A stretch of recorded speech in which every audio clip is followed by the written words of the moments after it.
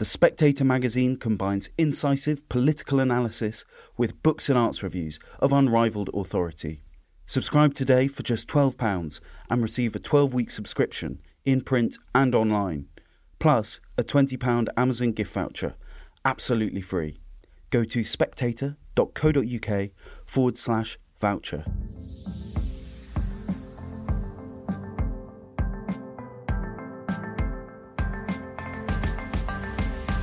Hello and welcome to Chinese Whispers with me, Cindy Yu. Every episode I'll be talking to journalists, experts and long-time China watchers about the latest in Chinese politics, society and more. There'll be a smattering of history to catch you up on the background knowledge and some context as well. How did the Chinese see these issues? I recently caught a rare viewing of a 2001 Chinese film, Lan Yu. It tells the story of two gay men falling in love and finding domestic life throughout the reform and opening years. The filmmakers never bothered to apply for approval from the censors, knowing that its homosexual storyline would never make it past the moralistic communist standards. On this episode, I take a look at the place of homosexuality in traditional Chinese mindset and under these years of communism. I'm delighted to be joined by Zhang Yongning, the producer of Lan Yu, who is now based in the UK, and Liu Yiling, a writer covering Chinese society, technology and internet culture, who has written on the topic. We spend a lot of time talking about gay men and not much about other LGBT communities, but I'll certainly come back to those in future episodes. I started by asking Yiling how she thought that Chinese society saw homosexuality. It's a broad question, but I would say that it's definitely evolved over the years, depending on how far you want to go back. One thing I'd say is that China doesn't have a very deep-seated tradition of homophobia. Or another way of saying it is that Chinese religious traditions, unlike, say, Christianity or Islam, didn't necessarily condemn homosexuality, even if they did not recognize it. And so, if you go back into Chinese history and literature, there are a lot of references to homosexual relationships that are referred to in ways that are not negative. Obviously, it's simplification, but I think some of the more kind of pathological associations with queerness were adopted in the turn of the 19th century when China began to embrace technology and science and modernization from the West. And then I would say it took a plunge during the Cultural Revolution, only kind of becoming more accepted in Deng Xiaoping's reform and opening era. And I think that's why it's very complicated now, because there is a huge kind of opening and acceptance, at least relative to the past, at least from the perspective of the state. But, still a deep-seated sense of stigma towards gay people in the sense of family, kind of a more kind of Confucian relationship to family and preserving the family line. And so it's complicated. That's the best way that I would describe it. The state is ambiguous towards homosexual issues. It decides to kind of constrain when it wants to. And I think people are both open and closed depending on who you ask and who you speak to. I'm sure that's right. Ning, how much would you agree with that? Because obviously we're seeing, as Yiling is saying, that in traditional Chinese culture, there isn't this religious opposition to homosexuality, at least. Nevertheless, there is a Confucian ideal, this need to pass down your family lines, which obviously not necessarily compatible with certain LGBT lifestyles. What do you think? I think I would agree mostly with Yiling, what she just said. Because I think traditional Chinese culture is very tolerant towards homosexuality. China actually had a very, very long history of homosexuality. I think homosexuality itself is new to Chinese, but same-sex, China had a long history of this same-sex sex. For example, the very famous book, Bai She Zhuan, tells of the white snake and the dream of the red chamber, the butterflies lovers.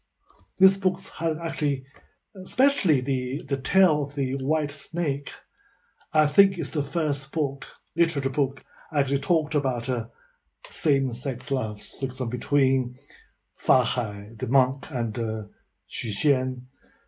I think the point is as long as the man produces the children, carries the family line, as long as you do that, fulfill the family responsibility or social responsibility, it's fine. I think it's very tolerated. I think the problem now is that in today's China, if homosexuality, the gay people starting asking for rights, then you will be in huge trouble. As long as you are not talking about the rights, then you are safe. So I think it's very, very hard to define. Mm-hmm.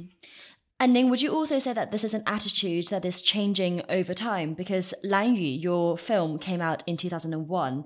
It's the same year that homosexuality was declassified as a mental illness by law. So do you think that attitudes back in the 90s are different to how they are now? I think so, because I think one thing I'm very proud of my film Lan Yu is that Lan Yu had actually changed many people's minds towards homosexuality.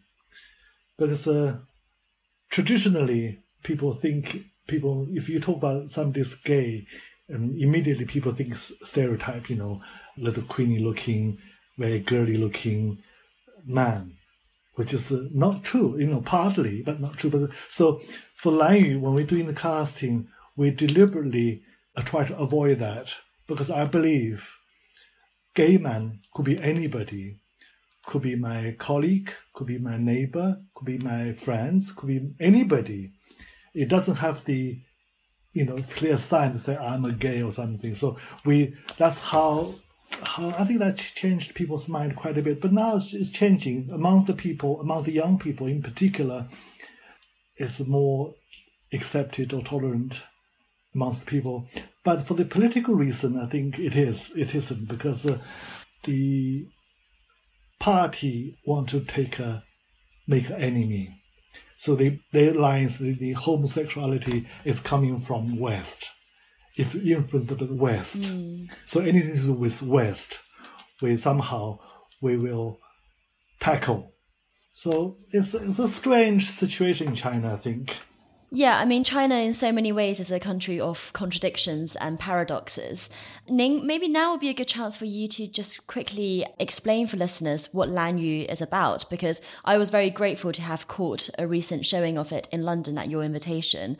And to your point about how, you were proud to make it because it normalized what a gay person would be like. So maybe you can, for listeners who haven't seen Lan Yu, who don't know what it's about, just give us a brief summary of what it is. Okay, the film was adapted from an internet novel called The Beijing Story, written by Comrade Beijing.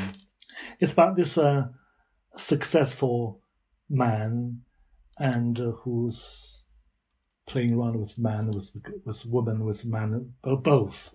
And one day he saw this university student wanted to have sex. So that's how the story started. I mean, the story attracted me was that because to my generation, gay or homosexuality is a very mysterious or unknown word. My generation, between man, we can sleep together, we can touch each other without problem, because it's not a big deal. But when you're talking about a two men in love, or two men can even make a family, to my generation, is a huge, huge thing. I was so surprised to see actually two men can be in love in that way. So that is what really attracted me. So I wanted to make film and to experience how can two men be in that kind of situation, even, in love and make a family. So that's what really made me to feel I like to make a film about it, just to experience what it's like to be in that situation. And Yiling, I wanted to get you together because Lan Yu clearly has such an impact on the men that you've spoken to. And just an aside to listeners, Yongning, you just used the word comrade. Maybe it's worth mentioning that comrade in Chinese, 同志, is a kind of euphemism for, the gay man. I guess semi-ironically, maybe. So, Yiling, can you tell us what the comrades, as it were, the comrades that you spoke to, what they got out of Lan Yu?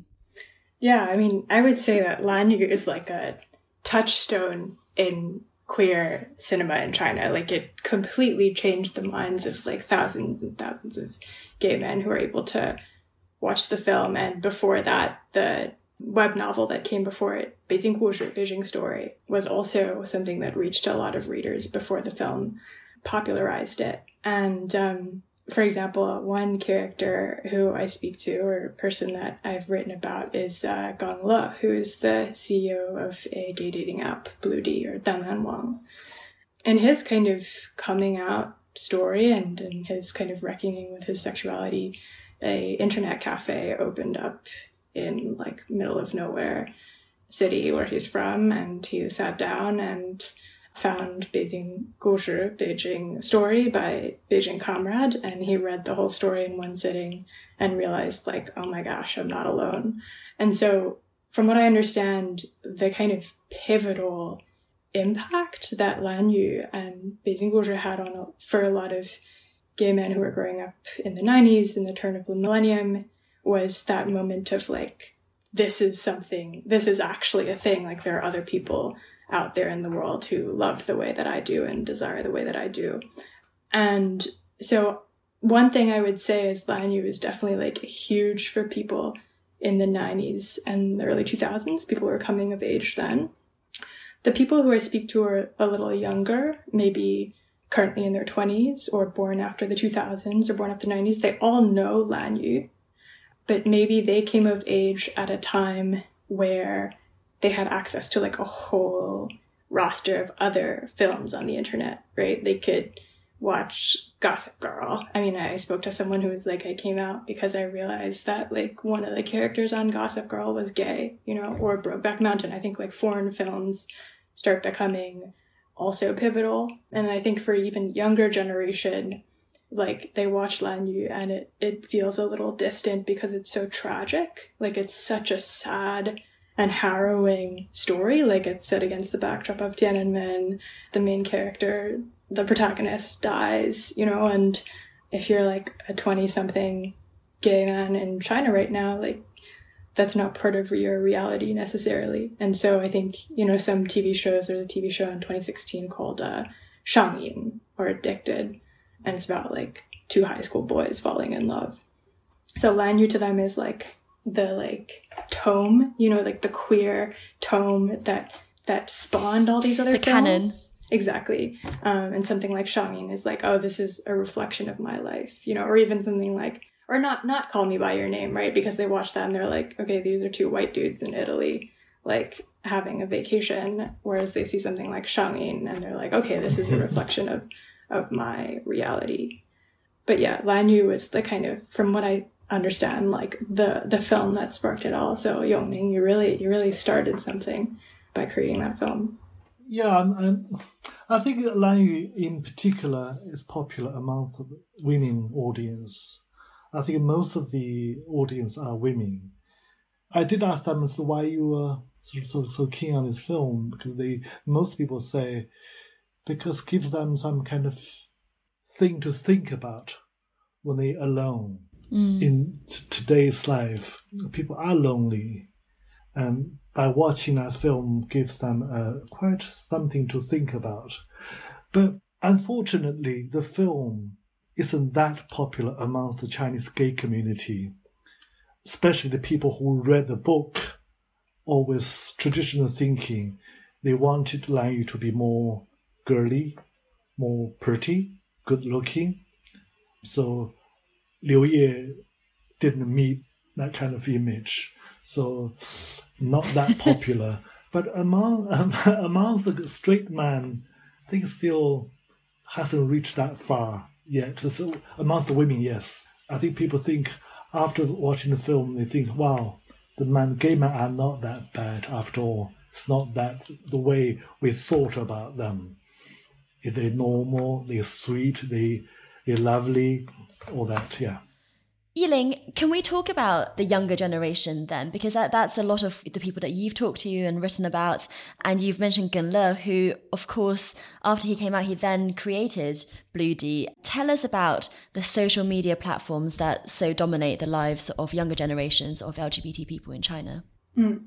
So I'd say specifically for gay men, Bloody is definitely the largest gay dating app in China.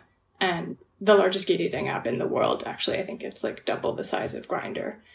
Then within the kind of gay social networking app kind of list, there used to be other apps that have come and gone really quickly. There's an app called Zank.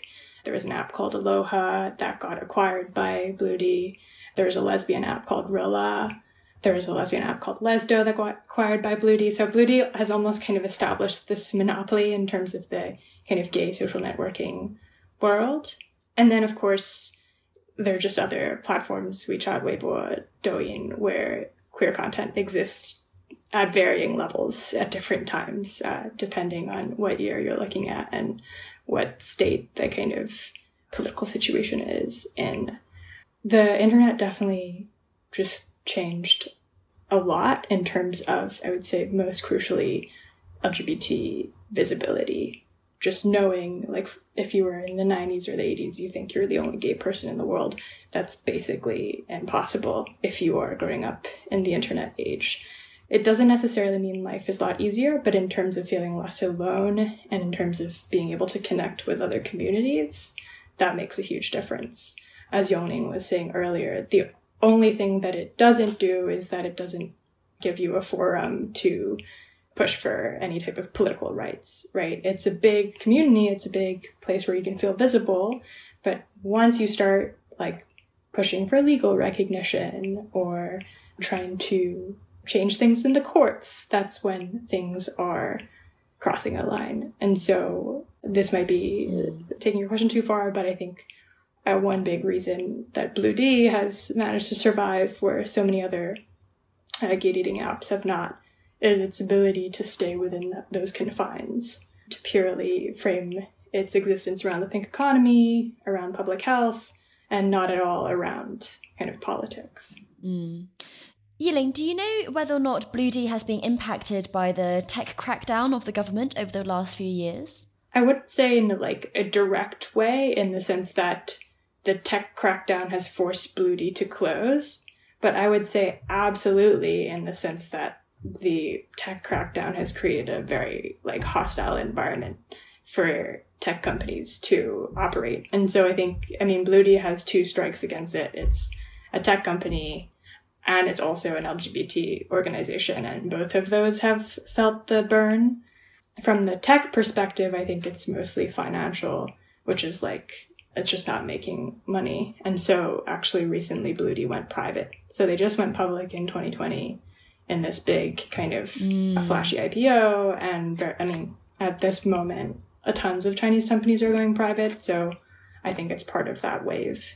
I mean, on the other side, there's the LGBT component, which is, I mean, even in 2019, when I was writing that piece, I think the environment was very different from what it is today. To bring in your earlier question about just general progress, I think in the long term, absolutely, there's been huge progress just in terms of like openness towards LGBT people and visibility. But I think if we were to look in the short term between 2019 and today, I think we would definitely see backsliding and reversal. I think a lot of like college campus LGBT groups have been shut down. There's definitely this reframing of LGBT organizations as like civil society groups and kind of Western, like hostile Western forces, which is a little sad and unexpected given, you know, the long-term trend. But I think Bloody has not suffered direct blows as far as I'm concerned, but it's obviously being just like constrained by this broader environment. So Ning, in a little bit, I want to talk to you about the government's response that we've kind of hinted at all the way through. But for now, I also just wonder, throughout this whole conversation, we've been talking about gay men quite a lot.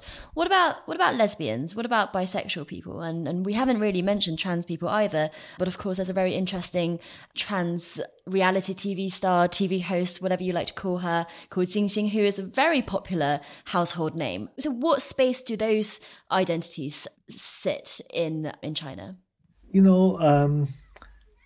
Homosexuality and same-sex sex are different. So in China, amongst the gay community, a lot of people still stays in that same-sex sex period. So homosexuality has a long way to go. I think still people thinking, you can have sex, but not to love or not to build family. It's still a long way to go. I think amongst the lesbian community, it's much more solid, much more mature, much more healthier. China still has a long way to develop to become terms what homosexuality is about. Not just same-sex sex. Mm-hmm. And Yiling, let's talk about the politics then, because you've written about this dance with the authorities, and we've talked in this conversation about how Blue D has been successful because it's not political. I see in that a slight difference between the authorities' reaction to feminism, for example, to the Me Too movement in China, which has often become political, and therefore they have been treated as political by the government as well. So if you keep your head down, if you keep your homosexuality, your sexuality to yourself, is that the way basically the authorities will turn a blind eye to you as well? Yeah, and I think it's not just kind of keeping it to yourself. I think as long as you keep it within your private sphere, so within your family, within your friend groups, it starts getting trickier when you bring it to your professional life, because there aren't exactly any laws in place that prevent discrimination against queer people in the workplace. Though that being said, there have been lawsuits that have been, pushing in that direction. But, a gay dating app is not going to bring a claim to the court. And so I spoke to a Chinese lawyer once who specializes in Chinese LGBT issues, and he said that gay social networking apps are basically like gay bars in America before the Stonewall era, in the sense that they serve as closets and they're safe spaces, but outside of that, there's nothing you can do. And so, like Stonewall activists were saying, get out of the gay bar, out onto the streets, I think people who are playing it less safe in China would say, get offline, get off of the apps into the courts, where real kind of legal change can happen. And in the past, there have been, legal battles that have actually succeeded. There was in 2017 an activist called Yanzi who filed a lawsuit against a conversion therapy institute that successfully brought them down.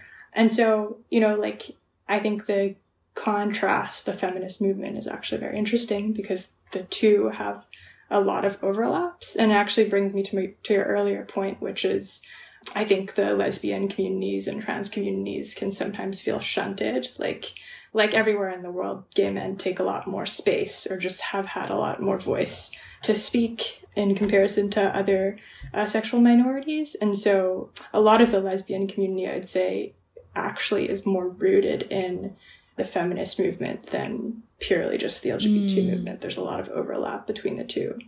And the feminist movement, at least earlier on in the 2012s up until 2015, really pursued a much more out on the streets, if not out on Weibo, kind of confrontational method of pushing for their rights, for the better or for the worse.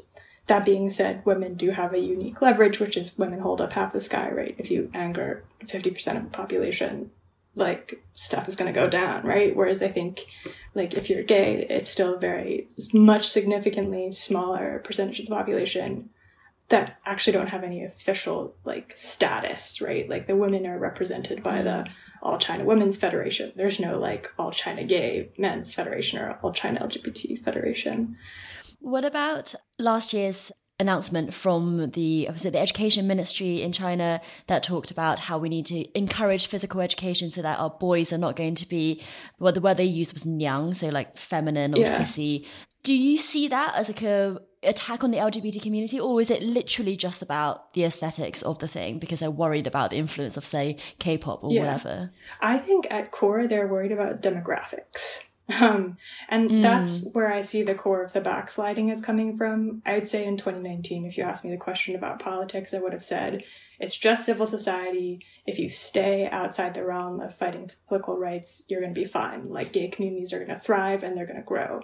But I think now it's taken on this ideological bent where like men are supposed to act like men and women are supposed to act like women, and specifically because these two genders need to procreate. Right? Like, there is a aging population and not enough babies. And if all our men are young, like, there's not going to be babies born. I think that's literally the calculus behind it. And so I would say, like, within the LGBTQ community, it's created a little bit of tension because, you know, like apps like Bluedy tend to be a little bit more conservative in the sense that there is a lot of kind of mainstream portrayal of the like perfect gay male relationship where both men are very masculine, and it's like, you know, they like start a family and like they are able to have surrogate children. And then there are, you know, trans people who don't fit within that boundary, or lesbian couples who oppose surrogacy. And then that creates like all kinds of internal dynamics. Mm-hmm. And Ning, we've talked in the past about Lan Yu because, you know, it's not a film that you can screen in China. You know, it's an internet film. When you were producing it, you didn't even ask the censors for permission. You didn't even bother. Why was that? Or was that because of the homosexual themes in there? Or was that because, I mean, it's sexually pretty explicit. You know, there were a lot of nudity and genitalia in the film. Do you think that there's a sexual prudishness, or is it literally something about it being homosexual? I mean, the only reason my film Lan Yu was banned in China was purely because the subject, homosexuality, you know, homosexuality somehow has become very, very political, you know, has been seen as being accused as a Western bourgeois lifestyle. So anything from West is not welcomed. So that's why it was banned. But the thing is, I mean, look at the Chinese television programs, look at the films, and look at all the singers, pop star, you know, stars, you know, they are looking, you know, very girly, very queeny, and they are very popular amongst the audience, and so I don't know. It's very hard to say. All I know is this subject has become very political. So as long as this thing stays political, then homosexuality, the subject of homosexuality, is not allowed to talk, or are going to have very hard time. So let's see. So, Yiling, then what do you think about where this trend is going? Because the picture we've painted, you know, to go all the way back through history is that there's nothing in traditional Chinese culture, perhaps, that's against homosexuality, though you are emphasized to procreate. Then you had deeply communist years, very ideological times, especially the Cultural Revolution. Then you had Reform and Opening, which came with a social liberalizing of society. Do you see it as stemming that tide now? Is it going backwards then, Yiling? Yeah, I guess that you're asking a question that I think that applies to all forms of kind of liberal opening and progress in China, in the sense that in the long term, I hope that we're moving in the right direction. I think it's very hard to go back into the closet. If, you know, the individual that comes out, like, it's very hard to be like, okay, now go back, right? There is this kind of like teleological element coming out. It's very hard to force someone back when they have found themselves in who they are.